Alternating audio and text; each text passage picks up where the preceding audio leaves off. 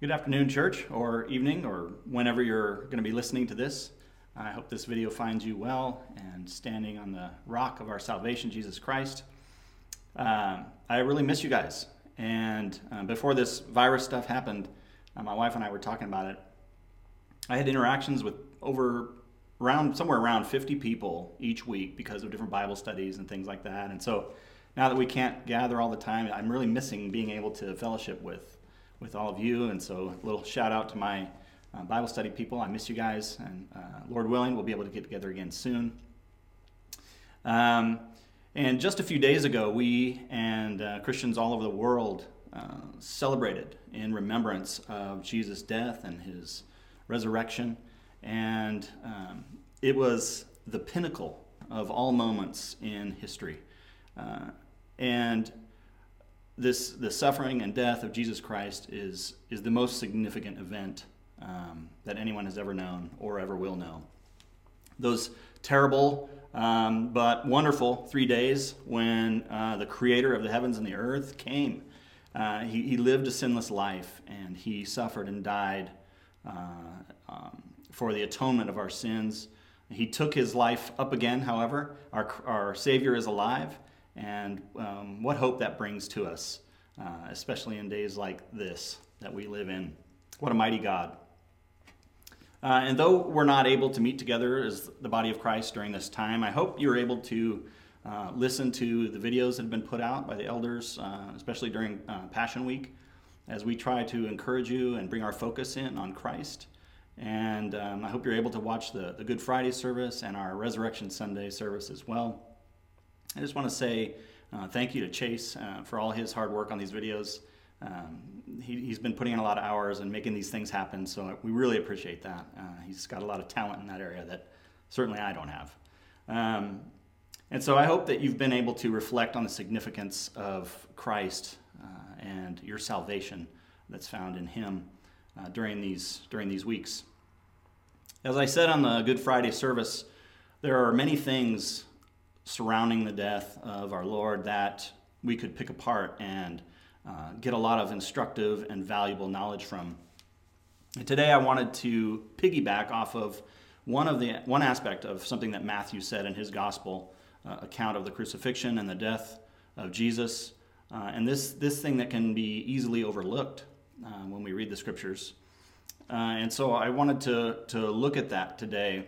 And there are three specific supernatural events that took place the moment that Jesus died on the cross. And we see those documented in Matthew's gospel. The veil was torn, the earth shook and the rocks split, and the tombs were opened. And dead saints came to life and wandered around and met with people. These are extremely significant events. But what I would like to do is to look at just the first of these three, the tearing of the veil in the temple at Jerusalem. And to pick up a Bible and read the words that Matthew wrote in Matthew 27:51, where he says, "And behold, the curtain of the temple was torn in two from top to bottom."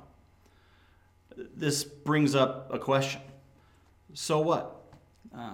If I pick up a Bible and read it and don't know any background or context behind that, it can sound like it has no meaning to it.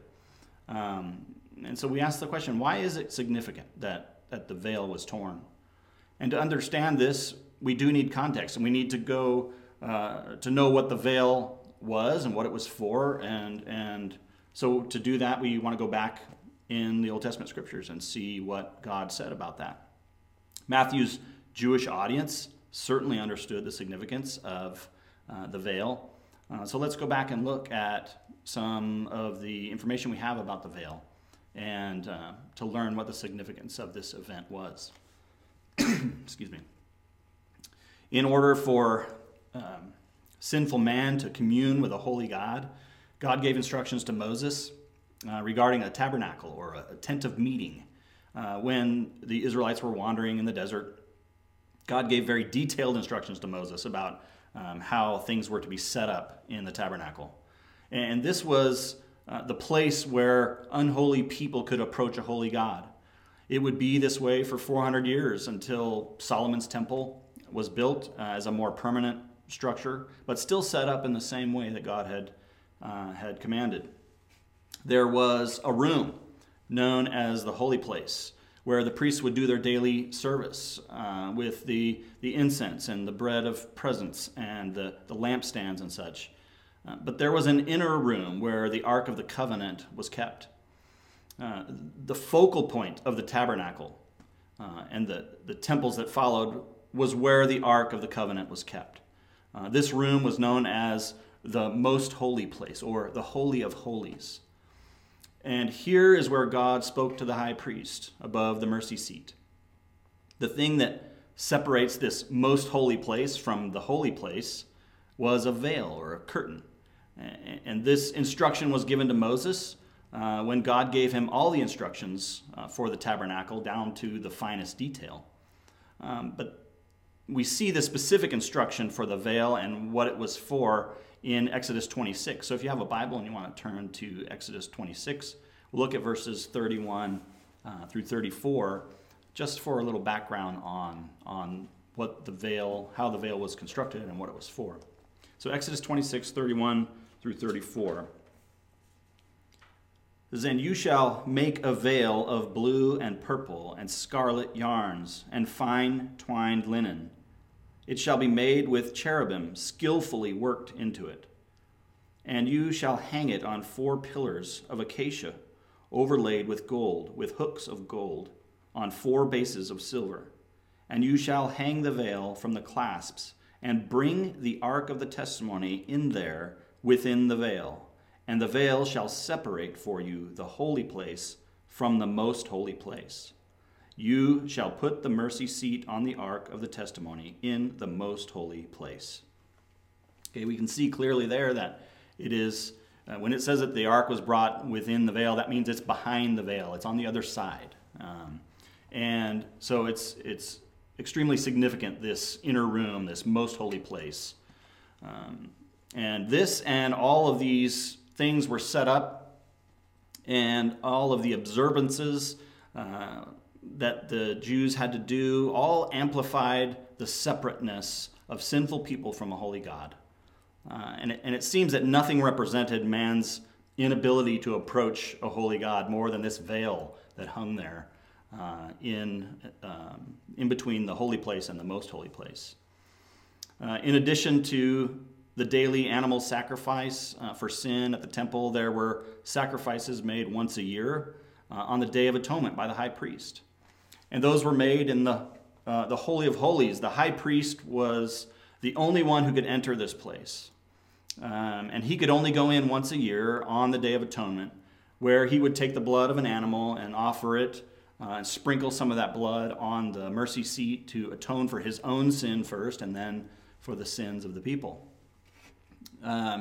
Sacrifices were made day after day and year after year constantly because of sin, and the people's sin could never truly be forgiven. They could only temporarily be made right with God through the blood of animals, and they needed a high priest to go through that veil and appeal to God on their behalf. So what was the point of these sacrifices being made if over and over for centuries if they were not really taking care of the people's sin? Well, just like the law of God or the 10 Commandments were not given so that man can do them and be saved, the sacrificial system was not given to actually deal with man's sin. These things are meant to be pictures or shadows of a future reality.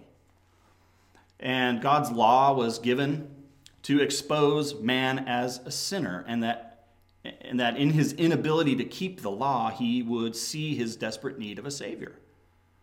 So at the right time, Jesus came and lived a sinless human life in man's place, fulfilling the law that man could not. And so the law was given to point man to their need for a Savior, Jesus Christ. In the same way, the sacrificial system was given to show that because of man's sin, his life was required of him. But by transferring his sin to the perfect animal, the animal's blood would be shed and its life taken in man's place. Hebrews 9:22 says, "And without the shedding of blood, there is no forgiveness of sins." So blood had to be shed. But this was imperfect and had to be done over and over, day after day, year after year. Why? Because as the author of Hebrews says, "For it is impossible for the blood of bulls and goats to take away sins." Then why do it? In this way, the point of all the sacrificial system was never about the animals actually taking away people's sins, but to point man to his need of a truly perfect and effective sacrifice. Again, this pointed man to his need for Jesus Christ. Every effort of man to deal with his own sin and unrighteousness is useless. Before Jesus' death and resurrection, the people of God relied upon imperfect sacrifices to deal with their sin and breaking God's law. They had an imperfect high priest as their representative because he was a sinner as well, and the only one ever permitted to approach God's throne in the most holy place, the Holy of Holies, and not even whenever he wanted, only once a year and with great preparation because of his own sin. The people could not approach God, and nothing represented that more than this veil that they had always had there. That's always separated the people from approaching God's throne. From the original tabernacle to Solomon's temple, and now in Jesus' time in Herod's temple, this veil was an absolute barrier between what was unholy and what was holy. So when Matthew writes these words about the veil at Jesus' death, we can see some of the significance now. This was big news to first century Jews. They had always known separation from God, first because of sin, and then by this physical reminder, this veil that kept them separate from being able to approach God.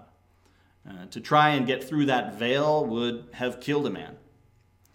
Yet Matthew says, "And behold, the curtain of the temple was torn in two from top to bottom."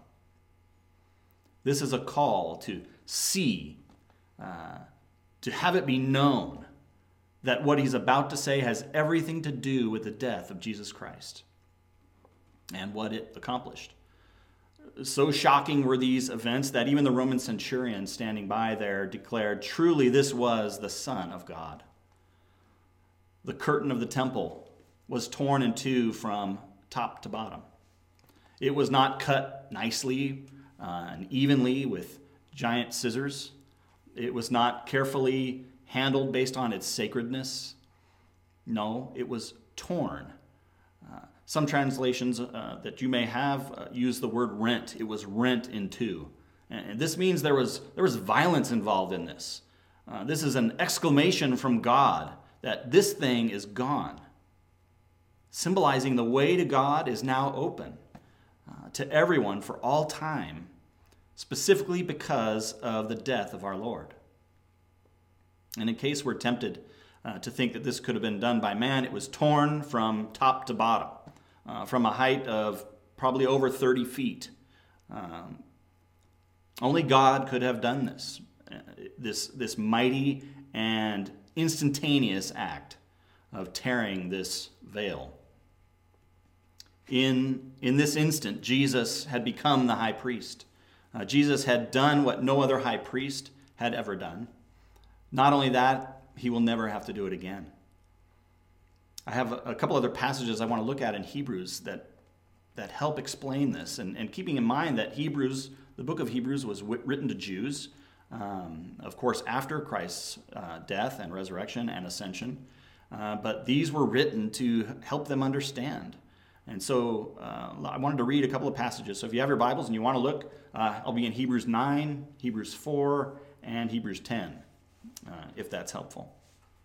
Hebrews 9, 24, and 26 says, "For Christ has entered, not into holy places made with hands, which are copies of the true things, but into heaven itself, now to appear in the presence of God on our behalf. Nor was it to offer himself repeatedly, as the high priest enters the holy places every year with blood not his own. For then he would had suffered repeatedly since the foundation of the world. But as it is, he has appeared once for all at the end of the ages to put away sin by the sacrifice of himself. So as our high priest, Jesus enters the Holy of Holies with his own blood and offers that for us. Hebrews 4:16 says, "Let us then, with confidence, draw near to the throne of grace, that we may receive mercy and find grace to help in time of need." And again, Hebrews 10:19 and 20 says, "Therefore," I'm going to go actually through 22. "Therefore, brothers, since we have confidence to enter the holy places by the blood of Jesus, by the new and living way that he opened for us through the curtain, that is, through his flesh, and since we have a great priest over the house of God, let us draw near with a true heart, with full assurance of faith, with our hearts sprinkled clean from an evil conscience, and our bodies washed with pure water." As these scriptures were written to Jews, these events had special significance. Imagine they came to faith in Christ, the freedom that they could feel from the bondage of sin and the sacrificial system, from the bondage of striving and working at the law to be made right with God. True freedom through Christ has come. And from the day Jesus died, there has never been a need for any further sacrifice. Never again a need to go through a priest to approach God. There's now a new, and what we're told, living way. And when Jesus said, "It is finished," he meant it. He had done the work. It is finished. The work of living a perfect, sinless life for us was done. The work of taking on the wrath of God and dying to atone for sin was done. The work for man to be made righteous through his resurrection was done. The true and eternal way to enter God's presence was accomplished. And this is not only significant for first century Jews, but for us as well. This new and living way has gone forth in the gospel, and we are saved in the same way. Whether Jew or Gentile, we're saved in the same way, and that is by faith in Jesus Christ and his work, what he has done. Brothers and sisters, this breathes new life into familiar passages of Scripture like John 14:6, where Jesus said, "I am the way and the truth and the life, and no one comes to the Father except," what? "Through me." There is no other way. But why would we want one? This is the greatest kindness you will ever know. Why was the veil torn? Because all men now have access to God through this new and living way, through our Savior Jesus Christ, through his own blood, through his torn flesh. This was always the plan. All the scriptures point to Christ and his sufficient work. This is great news. And so when we read passages of Scripture like in Matthew 27, where this veil was torn, we get greater understanding and significance out of that when we go back and look at all of Scripture and see, why does this mean something, this torn veil? And remember, it is not just for Jews. It is for all men. The way of salvation is the same for everyone. It is through Christ, through faith in Christ and his finished work on the cross. So I wanted to share that with you guys today, and hope that's encouraging to you as it has been to me. And we love you, and I look forward to being able to meet with you soon. God bless you guys, and may God's grace and peace be with you.